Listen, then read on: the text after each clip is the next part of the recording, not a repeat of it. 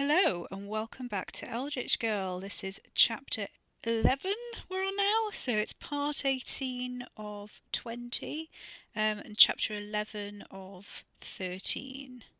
And then there's an epilogue. But yeah, so we're getting really close to the end. 13th, as always, is All Rights Reserved to C.M. Rosens. The theme tune, as always, by Gemma Cartmel. The illustrations by Tom Brown. You can get the ebooks and paperback from Amazon. You can get the ebooks from anywhere. Grab them from my Ko-fi shop if you want an ebook, because then you can support me directly. And there is now a hardback version of The Crows out and an audiobook of The Crows. And as we're drawing to the end of this podcast season, that means the audiobook of 13th is probably going to be the next thing I release. And I'm currently writing the third novel, which is The Day We Ate Grandad. So that title in itself is a massive spoiler. Or is it? Let's find out. I really enjoyed writing this last section, and I'm going to give you some content warnings for this part, as always. But also, I had some questions about Ricky's orientation, and I've had some thoughts about Wes and questions about their relationship and all of that kind of stuff. So I thought it would be quite a nice part, as this is a shorter section, just to fill you in on that. Feel free to skip it if you don't want to know, if you're not interested, just get to the story. So yeah, so content warnings for this section are basically fairly limited. You've got some physical altercations between Wes and Ricky, so some more aggression, family drama, family violence. Katie cuts her arm, and there's an instance where Katie stops thinking about Ricky and Wes as people and thinks about them as objects. So if that sort of weirds you out, just be aware that's coming up. I don't think there's anything else. There's your usual body horror. There's some throat stuff. There's some more emesis. It's nothing that we haven't really seen before, and nothing that you haven't come across before in the book. But if you need a heads up, it's here as well. Some things about Wes and Ricky's relationship then that I had questions about. I just find this whole thing really interesting. Someone described it as like, oh, it seems really romantic. And I'm like, oh, I don't think it is. I don't think Ricky would know a romantic relationship if it bit him. But yeah, I think Wes would. So Wes, I think, is demi-romantic in that he's perfectly happy having sex with literally anyone, whenever. His libido is quite high, and he doesn't mind. And he and Charlie started off as swingers in an open relationship, so they had sex as a couple with other couples, but they also dated separately. Then 4 years later, Wes fell in love with Hugo, who is Charlie's best friend, who is gay. Hugo, I think, is monogamous to Wes. I don't think Hugo dates anyone else. Hugo's a bit of a serial monogamist, um, and he doesn't mind that Wes is also seeing Charlie. He doesn't mind that Wes dates separately, and that Wes has lots of hookups and things like that. It's an understood thing that Wes is just that way, and it just kind of works for them as a three. So yeah, so they're a V, not a throuple. And they just kind of, they have this kind of little constellation polycule going on, and sometimes Hugo will join in if Wes has like a guy over, but most of the time he doesn't go out and date separately, he just doesn't feel the need to. In terms of Wes and Ricky, that makes Wes the most sexually active person Ricky knows. And so in The Crows, when Carrie has very little time left, Ricky's trying to make her days a little bit better. And so he he kind of realizes that she might want sex, and so that's why in The Crows he suggests his cousin Wes, because Wes is literally like the only person he can think of that she might be able to have sex with. And it's also his way of kind of controlling that situation, by suggesting someone he knows. So there's a kind of a bit of that. And also in the Crows, you get that sense that there's maybe something going on, maybe something has gone on between them, because when he's 15, he has a bit of a flashback to a memory of him being the only other time in his life, apart from when he's in bed with Carrie, I think, when he's aroused, is when he saw Wes and Layla together, in a kind of a voyeuristic moment when he was 15, and he kind of blamed it on the lager and the pills, and just never really thought about it. So obviously in this book, when you find out that he did actually experiment with Wes when he was 17, that makes sense. But also, as they grew up and they obviously had this kind of very antagonistic relationship that just simmered into cold indifference, I guess, on either side. Well, not really on Ricky's side, because Wes is still like the closest thing he's ever had to an actual living friend before Carrie. So there's a little bit of a. That's why he, in The Crows, is sounds a little bit warmer towards Wes than Wes does towards him. And Wes in The Crows is very upfront about what he thinks about Ricky, which is just exactly what he says in this book, which is just leave him alone. Everything is transactional. He doesn't understand love. You should just take what you want and leave him and not get attached. That's Wes's advice to Carrie, which of course she doesn't follow when they first meet. So now that they're both forced into proximity with one another, but also they're both forced into proximity with a 17-year-old. And there's this thing that I've noticed myself doing, and I've noticed kind of other people doing, when they're kind of around teenagers or kids for an extended period of time, unexpectedly, or that you try and relate to them. And a lot of the time you do that by remembering what it was like when you were their age.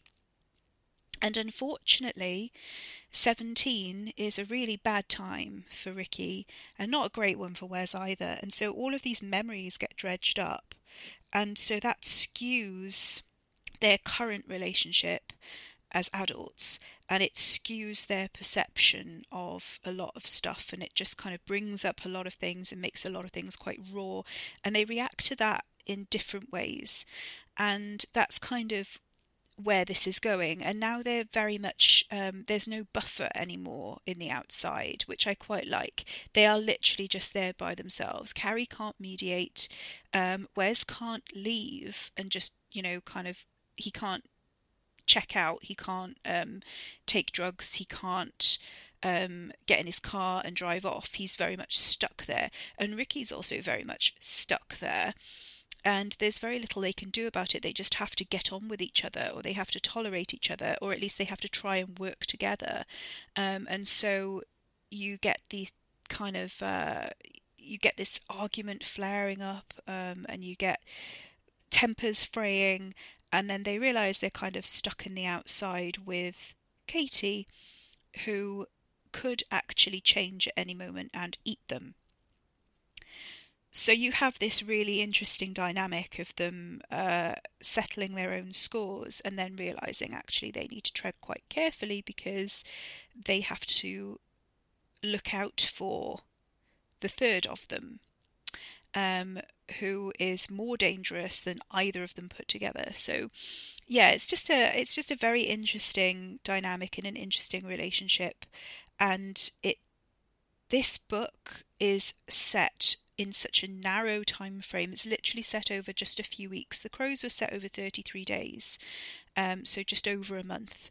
But this book takes place in a much narrower time frame than that, so it is very much a snapshot. And it's a snapshot of time in which everyone is very quickly unravelling, and tempers are fraying, and everything feels very oppressive and claustrophobic. and concentrated and very intense, and that's why you're getting these kinds of flare-ups of emotion. So I don't think you should take their emotional state in this book as how it always is or how it's going to be going forward.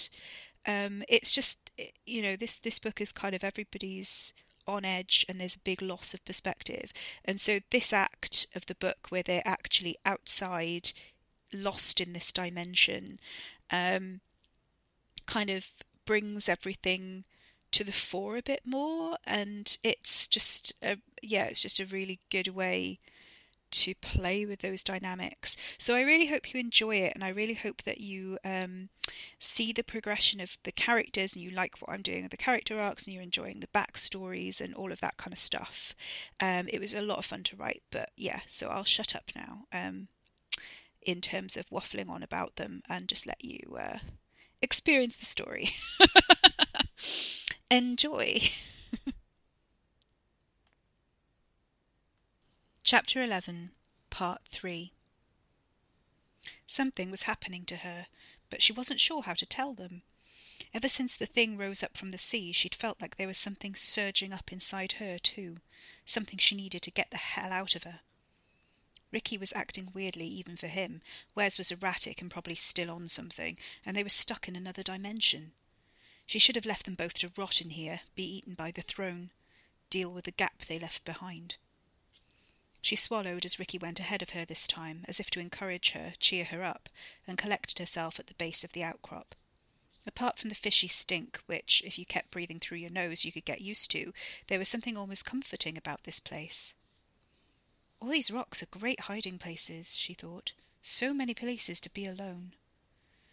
The jagged shapes were dispassionate rather than sinister. They were what they were. Her bead was cool. Nothing wished them harm. Nothing was stalking them. Nothing was wrong. If it started to burn, would they see the predator before it was on top of them? Like the amphibious thing that rose from the waves with its bugged eye and smoothed curved head, were there others good at camouflage? She'd feel better if Ricky changed. Or would she? What if he fed on them, sapping their auras and energy? What if he needed tribute and took their eyes? Katie joined them on the top of the outcrop, hands sore and scraped from not paying as much attention as the first time, and they set off in the direction Wes suggested, skirting the chasm below. It looked like the mainland went on forever. Almost all of it was the same, this strange volcanic landscape, jutting towers and slabs falling into crevices and rising far away into a mountain range of barren peaks and tabletop plateaus.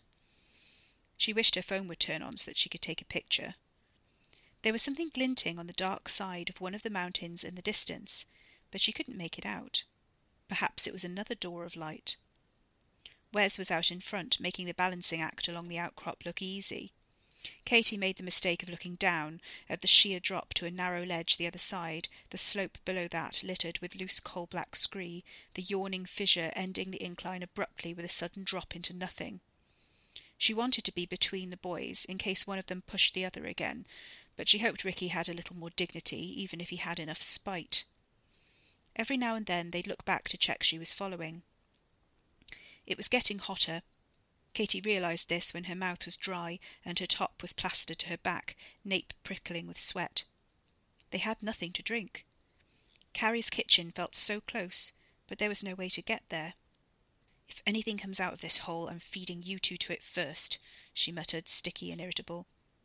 "Noted," Ricky called over his shoulder, and she flushed, not knowing he could hear that well.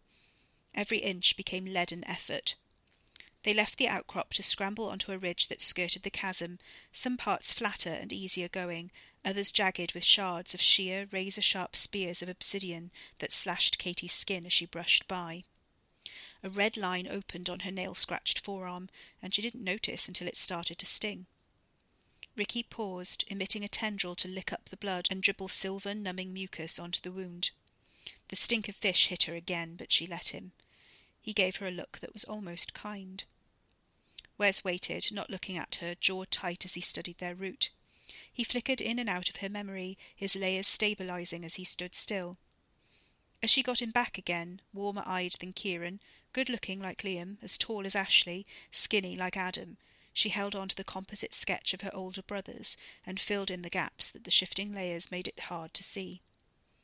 Ricky released her arm and she blinked, glancing back at him. He cocked an eyebrow, sour, as if to say, "You're welcome." "Thanks." He shrugged and turned away. Wes led the slow, careful descent down the other side of the spur, where the chasm narrowed enough to jump across.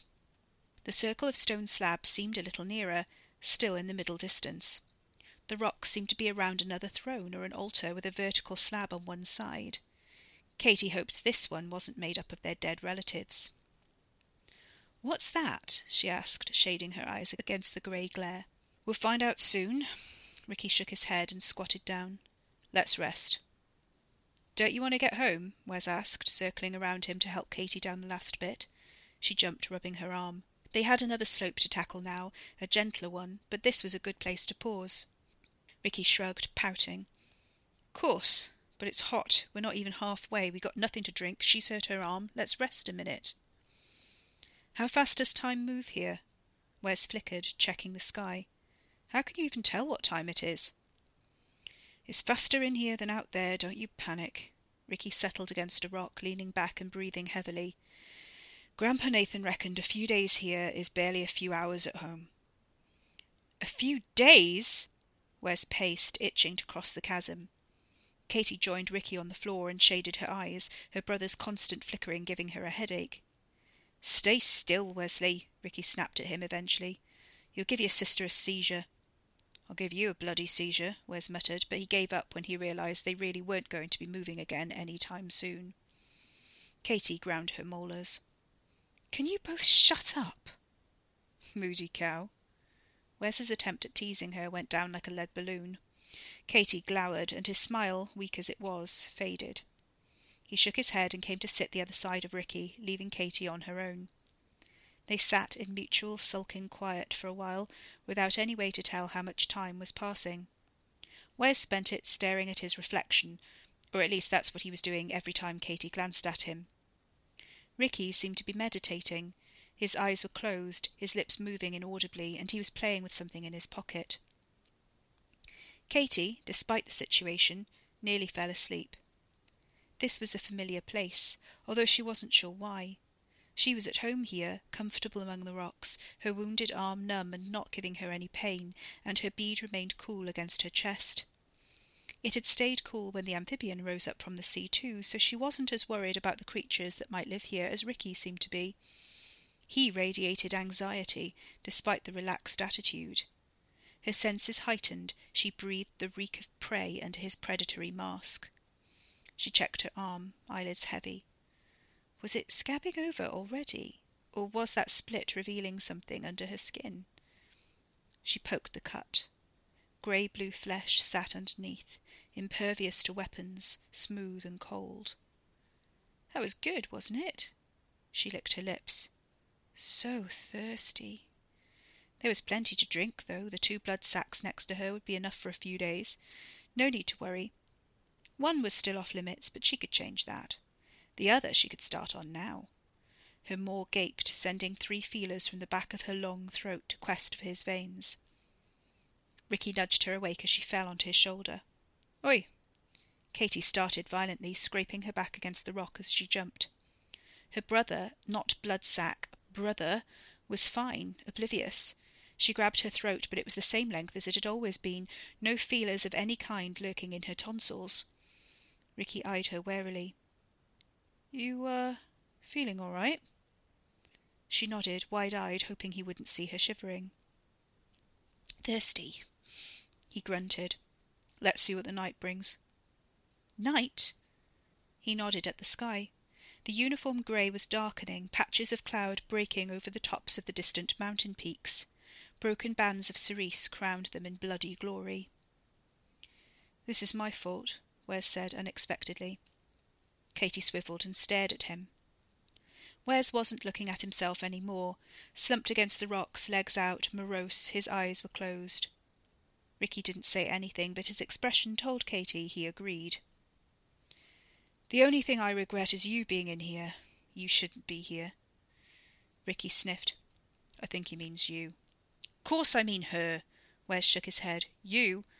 Bloody hell. You did this to me. I'll never forgive you. So much for debt paid, Ricky muttered, scuffing his foot on the loose scree. The light was shifting, dulling the landscape. It dulled his complexion, too, made him look more angular and shady, highlighted the cherry-red dots in the centre of his eyes.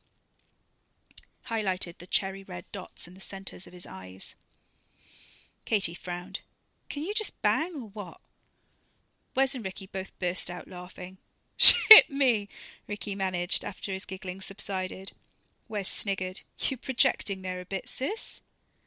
What do you mean? Katie flushed, thinking of Rocket. Wes couldn't know about that. Aw, you got a crush? She got a crush. Wes twisted around and his layers strobed. He twinkled at her, all dark mischief. No, it's nothing like that. Can't you tell? I don't know, Katie snapped, folding her arms tightly across her chest, a barrier between her and further embarrassment. I don't know what this is about. It's about his face, Ricky answered for her brother this time, keeping a watchful eye over the chasm below them. He blames me for his face. He wouldn't do the sacrifices, thought it wasn't cool. So I did one on his behalf. His grin was crooked, a twist of dark satisfaction misaligned with the angles of his skull. Katie shook herself. Everything was twisted here, the light changing the way she saw things, the shapes of the rocks growing more sinister as the landscape darkened. He asked Grandad for something special, Wes said, his voice flat. He gave me something special, all right. Ricky sniggered to himself. Not like I was specific. I could have forgiven you. That's the thing, I could have. Wes sprang to his feet, unfolding his lanky joints and propelling himself upright. I nearly did. Then after what this did to Charlie, I can't forgive that. Ricky stared at him, incredulous. You're blaming me for... Give over, you spineless tart. If it weren't for you, she'd be fine, Wes snapped. Tentacles, ooze, weird blood-sucking growths. Fine, she'd cope with that. She's a tough girl. She'd love that. All about the art, innit? But this... He waved a hand in front of his face, making the layers crackle and break down for a moment. She's in love with something she can't even remember. I'm a black hole in her emotional universe. You got given a gift. I didn't decide what it was. If you misused it, that's not on me. Ricky's fists were balled tightly at his sides, his stance shifting slightly, but perceptibly, shoulders squaring. Katie licked her lips, a tingle of warning racing over her skin. You take some responsibility for yourself, Wesley. What do you think I've been doing? Wes squared up too, towering over their cousin, and Katie became very aware of the drop below, narrow enough to jump over, wide enough to swallow one of them whole. She started, but her throat was dry and tight, and the sound came out as a tiny croak. Neither of them heard, or if they did, they took no notice. Wes's nostrils flared, porter-brown eyes feverish above those killer cheekbones she really hoped she'd remember when they got out of here. The Porters and the Wens had a decent set of human genes between them, and Wes seemed to have received the best bits of them both. Katie had seen Wes's expression in her own bathroom mirror a few times, alone with the door locked and the shower running, scalding herself on purpose under the hot tap. It welled up now in sympathetic kinship, born from her belly in a boiling, impotent rage. I've shackled myself to her so she never has to go without seeing me again, Wes snapped, a voice deepened in his indignation. I made that commitment for her health, for her well-being. Don't tell me I'm not fucking responsible. I've never let Hugo or anyone else see me for more than a few minutes at a time, an hour max, unless they're strangers and it really doesn't matter. I've given up harvest parties, eating meat, fucking seafood. I've thrown my patella collection in the sea. Don't you fucking stand there and tell me I'm irresponsible. What the fuck would you know? Shackle's an interesting choice of words, Ricky said lightly. Wes lunged at him and got him by the front of his hoodie. Ricky giggled in Wes's face as Wes heaved him nearly off the floor. You little shit, Wes hissed in his face as Katie quivered with tense indecision, unsure where to stand or what to do. You never felt love in your whole life. You suck it up like a sponge and spit it back in our faces. Where do you get off lecturing me? You never gave me anything without you wanted something back, Ricky countered. None of you. Not even you, and you can tell yourself different if it makes you feel better, but that's the truth. You always wanted this. He tapped his head. And I made you rich. You can't deny that. And that was all you was after. Wes dropped him. Ricky straightened his hoodie, taking his time. Katy couldn't see his face, but she read her brother's well enough. Wes was wrestling with something, unblinking, jaw fluttering as he flushed, breathing hard. "Ha! Look at us, hey? No, maybe you're right. Maybe you're always bloody right. You know what? You know what my consolation is?" He cocked his head. "You and me, we're both special. All the others, they can hide what they are, change perception, but you and me, the single-borns, people will always see us for exactly what we are, me a non-entity, fair enough, something and nothing. But you'll always be a monster, and that makes me happier, and I can tell you." A jolt went through Katy as she realised what he was saying. If Ricky responded, she wasn't listening. No, he had to be wrong. Others in the family had weird mutations that were on display, Nicole's spinal teeth, the triplet seams. But when they chose, there was nothing there but some odd, light scarring, easily hidden with clothes and makeup. And the elders, Uncle George even, not quite an elder, but certainly older, they could alter what you saw, mess with your perception. Cousin Ricky was the only one whose change was outward and always visible. Wes's change was unique. What was the thing they shared that made them special? "But you're single births," she said, interrupting, "and I am too, and if neither of you can hide what your changes are, then that means—" She looked down at herself, the tingling spreading under her skin. "How am I supposed to go to uni if I can't hide what I am?" They fell silent, turning to stare at her. "What do you want to go to uni for, anyway?" Wes asked after a long pause, attempting to sound casual. "That's for regulars." "I want to learn stuff. I want to go out with my mates. I want to see new places. I want to go travelling," Katy said, fighting down panic. "No one said anything about not being able to hide it. I thought that happens randomly. What are you saying? That single births aren't—" She caught her breath. "Are you saying I won't be able to hide my changes at all?" "No one's saying that," Wes said, unconvincingly, and too late. Ricky shot him a look. "Cool, they say I'm a shit liar." "Not helping." Wes took a step towards her, and Katy shrank back into the rocks. "Look, ignore me. I was just getting at him. I wasn't getting at you.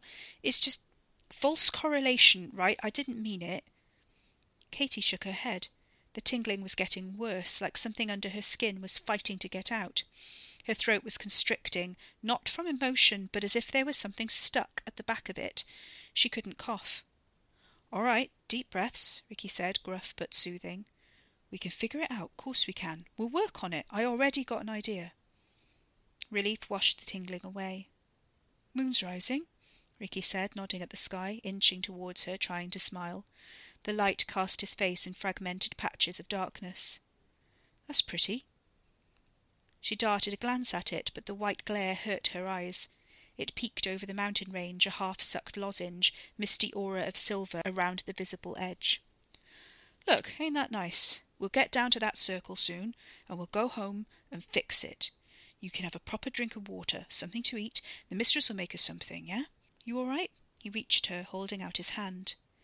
Katy hesitated before she took it, her palm prickling at his clammy touch. "Let's not fight," Ricky said to Wes. "She's getting stressed. We don't want that right now, do we?" This seemed to jog Wes's memory about something, as understanding crossed his face, and his lips bowed in a warm smile, while his forehead creased in worry. "No need.